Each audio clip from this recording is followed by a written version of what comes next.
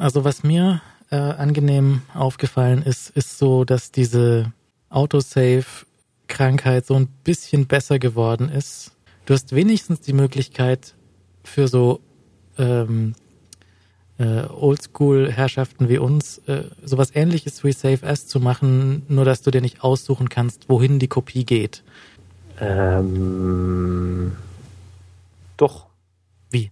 Wenn du Command-Shift-Alt-S drückst. Command-Shift-Alt-S? Unglaublich. Ein Wunder.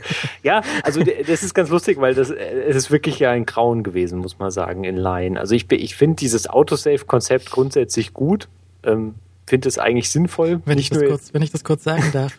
Ein Wunder. Ein Wunder. Ja, also das ist wirklich ein Wunder. Und ich finde noch nicht mal, das ist sozusagen nicht nur für die hartgesottenen Alten, die nicht von ihrem Save-As-Trip runterkommen. Nicht Save-As, sondern Save-As.